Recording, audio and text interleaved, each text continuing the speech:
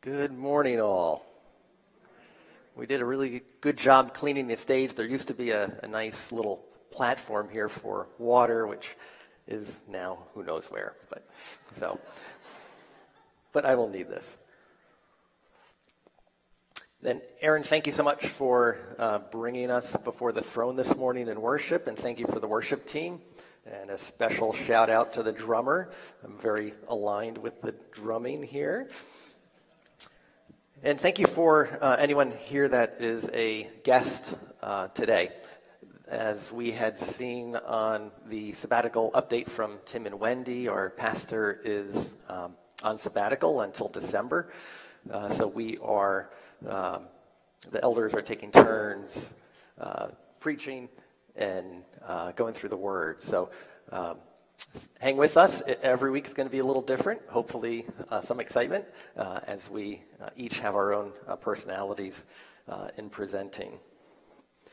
This week has been a bit of a challenge. So just speaking with Craig as we prepare for preaching, there's a heavy burden that the words that we speak are from the Lord, and that our thoughts and all that we do glorify Him. So it's not with a small weight that we come before the throne, before the congregation. So I had asked Monday, am I extremely loud, or is that just me? Kind of loud? Thank you, Jim. Thank you, John. Earlier this week, I had asked for prayer put out on the listserv. Please pray for me as I prepare. And so many people have responded to that. I feel like this is a participation sport because I had so many people praying, encouraging, texting, emailing. So thank you, and I appreciate your prayers this morning. I did receive one email that I thought I should read to you as an encouragement. So a dear sister said, committing to pray for you this week as you prepare. So sorry that you have to follow art. I'm a sucker for a sermon that has a physics lesson included. But thank you for the prayers. And there will be no discussion of TCP and the protocols that go together to network our computers. So I wanted to start today with a sabbatical update. And I didn't tell Josh this, so the video sort of preceded my timing in the sermon, which was supposed to be where my heart rate would slow down while we watch Tim and Wendy. But we're good with that. And also I'll be sticking pretty close to my notes today. With that, stay with me. The message that we have today is excellent. It's from the Word of God. So the entertainment value may be low, but the value of the words would be high. So hang in there with me.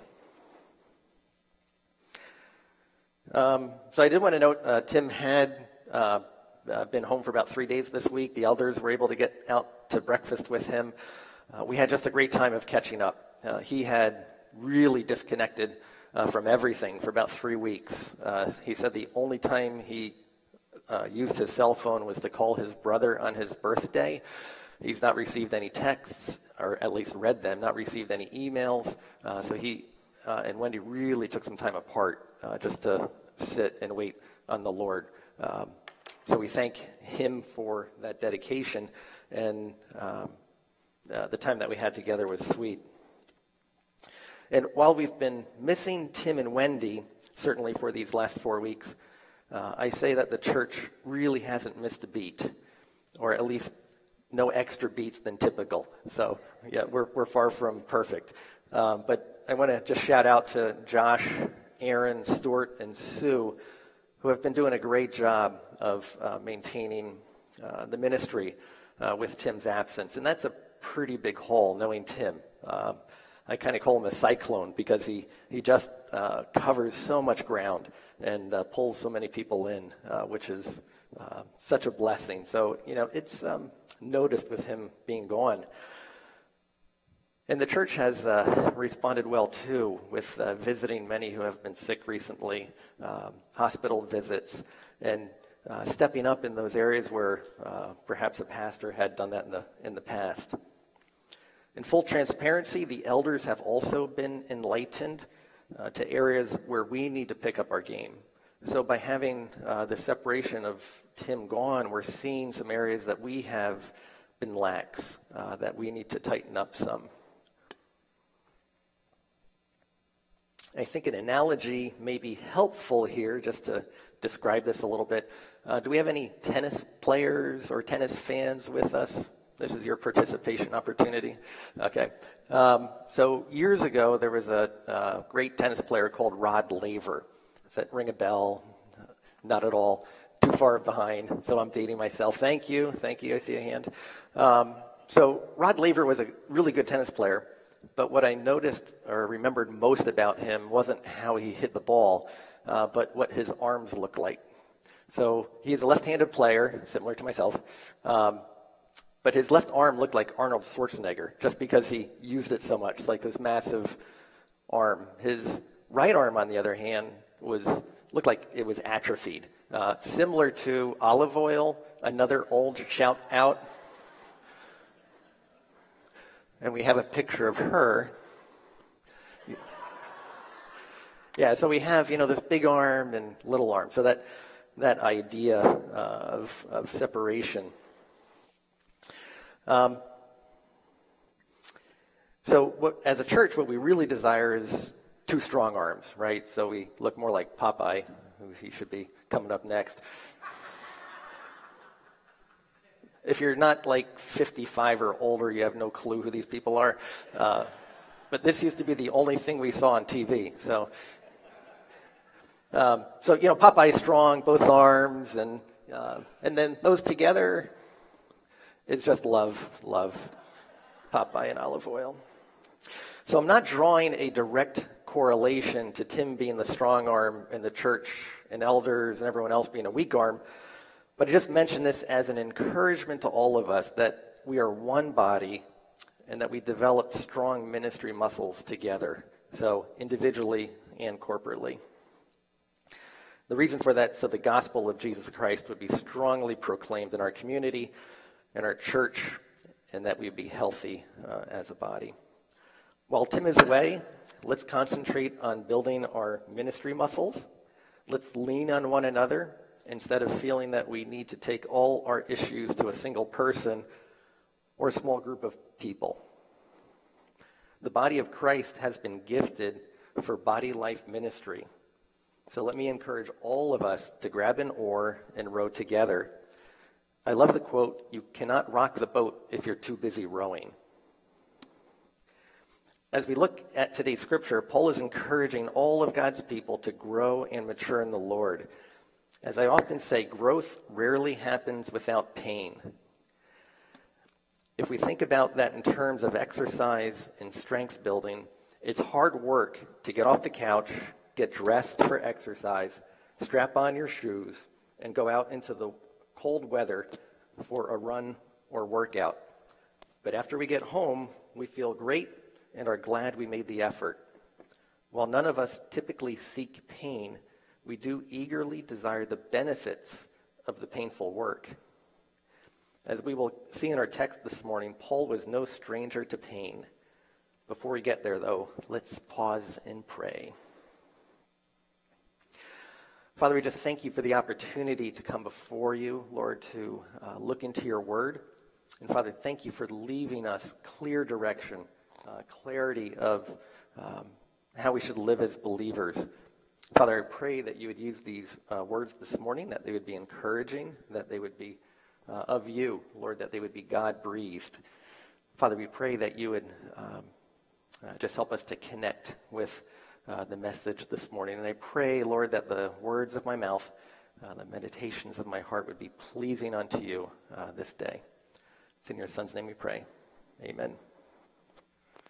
And I apologize for this mic. It's driving me crazy. So, okay. Why don't we read the text together? And this is Colossians 1:24 to 2:5. And if PowerPoint comes back up, you can read it with me. NIV version. Now I rejoice in what I am suffering for you, and I fill up in my flesh what is still lacking in regard to Christ's afflictions. For the sake of the body, which is the church, I have become its servant by commission God gave me to present you the word of God in its fullness, the mystery that has been kept hidden for ages and generations, but is now disclosed to the Lord's people. To them God has chosen to make known among the Gentiles the glorious riches of this mystery, which is Christ in you, the hope of glory. He is the one we proclaim, admonishing and teaching everyone with all wisdom, so that we may present everyone fully mature in Christ. To this end I strenuously contend with all the energy Christ so powerfully works in me. I want you to know how hard I am contending for you and for those at Laodicea and for all who have not met me personally. My goal is that they may be encouraged in heart and united in love, so that they may have the full riches of complete understanding, in order that they may know the mystery of God, namely Christ, in whom are hidden all the treasures of wisdom and knowledge. I tell you this so that no one may deceive you by fine-sounding arguments. For though I am absent from you in body, I am present with you in spirit, and delight to see how disciplined you are and how firm your faith in Christ is. So the title of today's message is Servant of the Mystery. The outline that we'll be looking at, first, the compulsion of Paul. Secondly, the commission of the proclaimers. And third, the connection of the church. And that is teed up for Stuart. Golf ball, teed up. Okay, thank you. And also, please note the alliteration. Is that the right word, Aaron? All the C's coming together. So, yeah, that's not didn't happen by accident. And I feel bad for Tim that does that every week for us. I'm going to be spending most of my time on the first 2 points. Third point will be pretty brief. So if we look at verse 24, it says, Now I rejoice in what I am suffering for you, and I fill up in my flesh what is still lacking in regard to Christ's afflictions, for the sake of his body, which is the church. And also the next slide. This verse can be challenging, and of the section of Scripture, this is the one that I would say causes the most questioning. That phrase, I fill up in my flesh what is still lacking in regard to Christ's afflictions. It sounds like there may be that Christ's sacrifice has shortcomings or wasn't enough, that we may need to add some of our own work and effort in order to make Christ's work complete, that there is something more needed in addition to Christ's sacrifice in order for us to be saved. And I think, do we understand the gravity of what that would mean for us as believers? If salvation is dependent upon Christ plus something, what would that something be, and how much of it would we need to gain in order to have salvation? Do you understand the despair that this situation would bring? All of the world's religions, besides Christianity, are founded on this principle of working their way to heaven. Praise the Lord that this is not true for believers in Christ. Jesus' sacrifice paid for all of our debts and covered all of our sins, past, present, and future. So we ask the question again, is there something lacking in Christ's sacrifice on the cross? And the answer, no. In Hebrews 10:12-14, it says, But when Christ had suffered for all time a single sacrifice for sins, he sat down at the right hand of God, waiting from that time until his enemies should be made a footstool for his feet. For by a single offering he has perfected for all time those who are being sanctified. In Hebrews 10:10 says, We have been sanctified through the offering of the body of Jesus Christ once for all. So his sacrifice on the cross was complete and final. There's nothing we can add. Our response is to receive and believe of what Christ has done for us. And let me pause here for a moment just to offer to anyone here that is fearing for what comes after death, or is hoping that they have been good enough or have done enough good deeds in order to gain God's favor for eternal life, that just know that today can be your day of salvation. 1 John 5:13 says, I write these things to you who believe in the name of the Son of God, so that you may know that you have eternal life. That's not just hoping or guessing, but that you'll know that you have eternal life. If you are in that camp of not sure, have I done enough? Am I good enough? I would encourage you to talk with myself afterwards, any of the elders, deacons, worship team, people that you saw up here, and just that we can walk through Scripture together to let you know that there is surety of salvation offered. Turning back to the verse then, in verse 24, how then do we interpret this text? When Paul says, fill up in my flesh what is still lacking, he is referencing the pain, suffering, and abuse that he has previously experienced and is currently experiencing and anticipates to continue experiencing while carrying out his ministry to God's church. Colossians was written by Paul while in prison, we believed chained between two guards, and he dictated his letter to those who were attending his needs. Tychicus is mentioned in chapter 4:7, and Onesimus is another individual that would be attending him, as well as Timothy, who's mentioned in the first chapter. His current situation was beyond desperate according to our current understanding of suffering. But to Paul, it was simply God's will for him at that place and time, and he anticipated a continuing life of suffering as he continued to preach the gospel.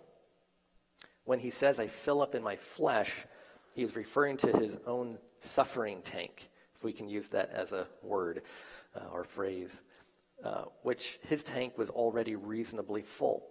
When he says what is still lacking, he is stating that his suffering tank still has room for more suffering, which he fully expects to continue filling while serving the church.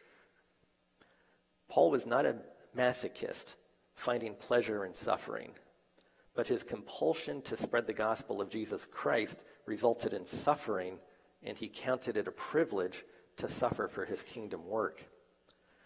We can look at some of the deposits already in Paul's suffering tank if we turn to 2 Corinthians 11, 28 or 25 to 28.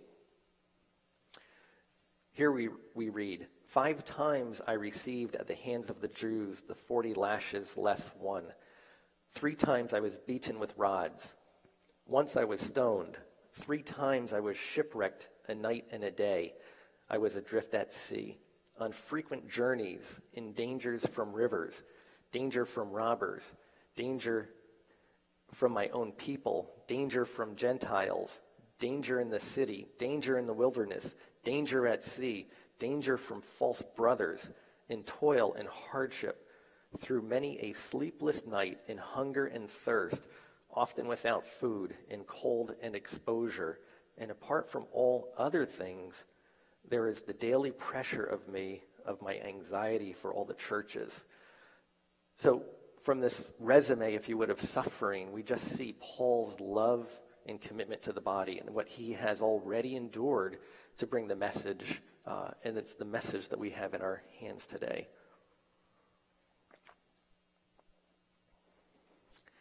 As we consider these verses, you and I are not exempt from difficulties in this life, nor should we be surprised by them.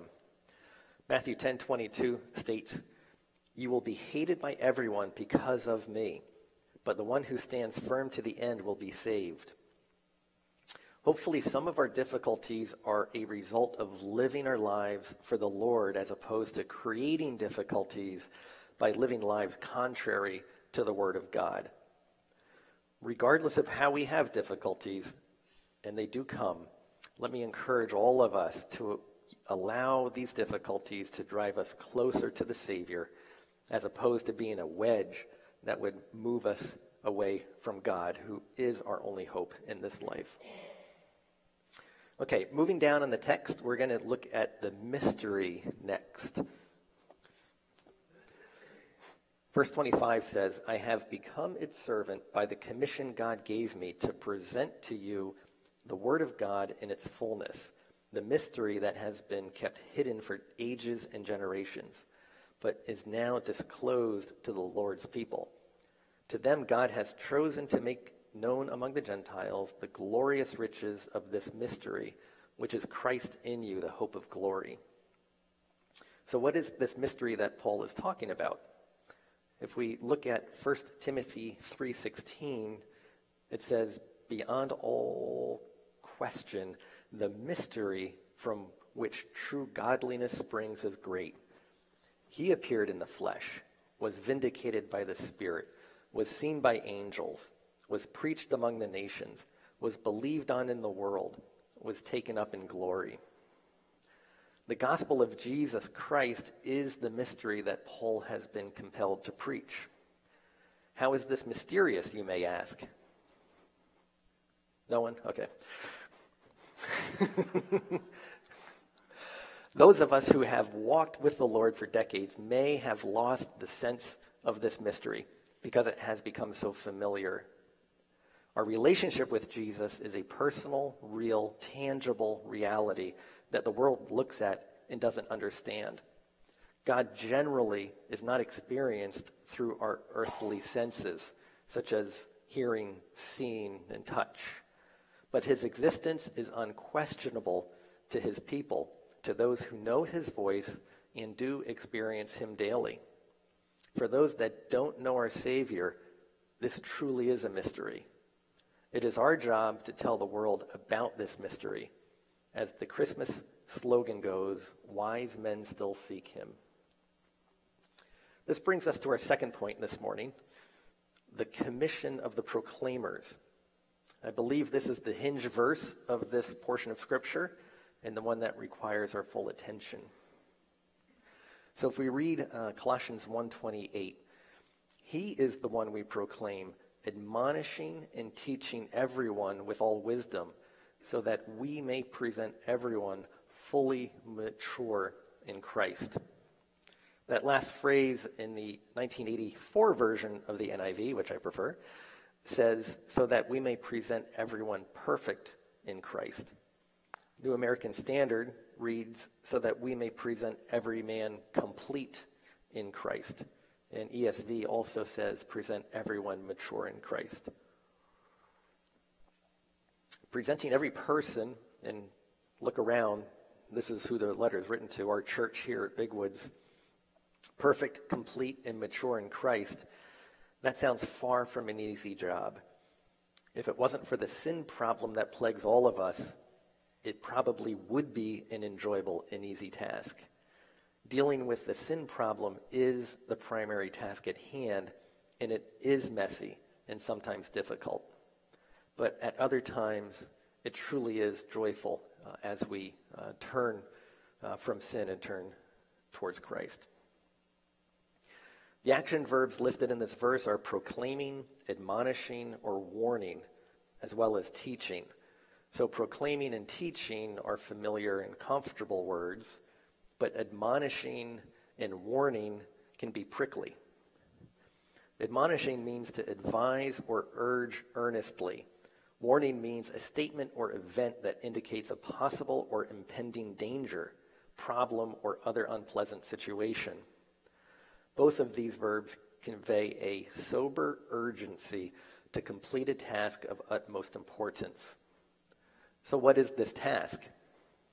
Simply to move the entire family of God into a state of spiritual maturity. Sounds easy. So the task, again, that we've been given is to move the entire family of God into a state of spiritual maturity. What does spiritual maturity look like? Here are some biblical references that you can look up later. So Romans 12, 9 to 21, Colossians 3, 1 to 14, and 2 Peter 1, 5 to 9. There are others. In short, think of spiritual maturity as building spiritual Popeye muscles, if we can go there, which is the goal of every believer. It doesn't happen overnight, nor with ease. It is the result of a lifetime of commitment and discipline to which every believer is called. Citing Matt's sermon from 2 weeks ago, we all need to be in the Word and in prayer on a daily basis. These are the foundational tools for spiritual growth that cannot be overlooked. Growth will not come without these disciplines being in our lives. Getting back to the text then, to whom has this task of moving the family of God into spiritual maturity been given? I interpret Paul's words, we, in this verse, to refer to the leadership of the church, certainly the office of pastor and elder, which in Scripture is the same office. Included with this would be the teachers among us, small group leaders, Bible study teachers, and anyone else who proclaims the word to others. So does that exclude the rest of us who don't currently serve in those areas? Certainly not, because all of us are gifted to serve the body of Christ. If someone is not serving in one of the roles previously mentioned, they still may be gifted to support the body in other ways, such as hospitality, gifts of service, administration, evangelism, and encouragement.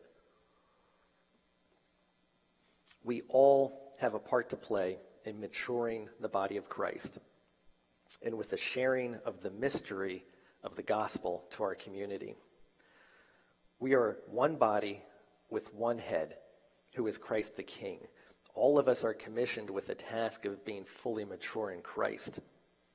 For scripture references on spiritual gifts, you could look at 1 Corinthians chapters 12, 13, and 14, as well as Romans 12.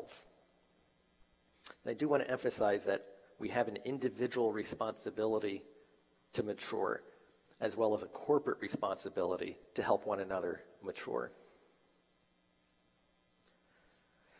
If we look at Ephesians 4, next slide, 11 to 12, chapter 4, 11 to 12, says, "So Christ himself gave the apostles, the prophets, the evangelists, the pastors and teachers to equip his people for works of service so that the body of Christ may be built up." At Big Woods, our pastors, elders, teachers, and home group leaders' primary responsibility is to equip the body of Christ so that all of us are prepared to share the mystery of the gospel with our families and community. As we are all hearers of the word, let's also be doers of the word. It will take work and discipline for us all, but the fruits of our labor will be well worth the suffering we may experience. And I use suffering in quotes for what we see in our daily lives now. Another tool that I want to mention, if you pull out your bulletin, there's a insert, looks just like this, that says Church Covenant, printed from the Big Woods Bible Church bylaws. Anyone who has gone through new members class in the last 5 years has read this, and we've discussed and walked through it. This Church Covenant would be a proclamation for all the members at Big Woods to say, this is what I desire to aspire to as a member of Big Woods Bible Church, I would say as a believer in Christ. My homework for all of you, I can do that because I'm up here, you're down there, is that you read through this today before going to bed, and anything that you read that you think, you know what, I need to do a little bit better here, just underline. And then once that's underlined, seek out how to grow in those areas. So there, talk to the elders, talk to your home group leader. Say, these are some areas of my life that I want to improve on or that I'm struggling with.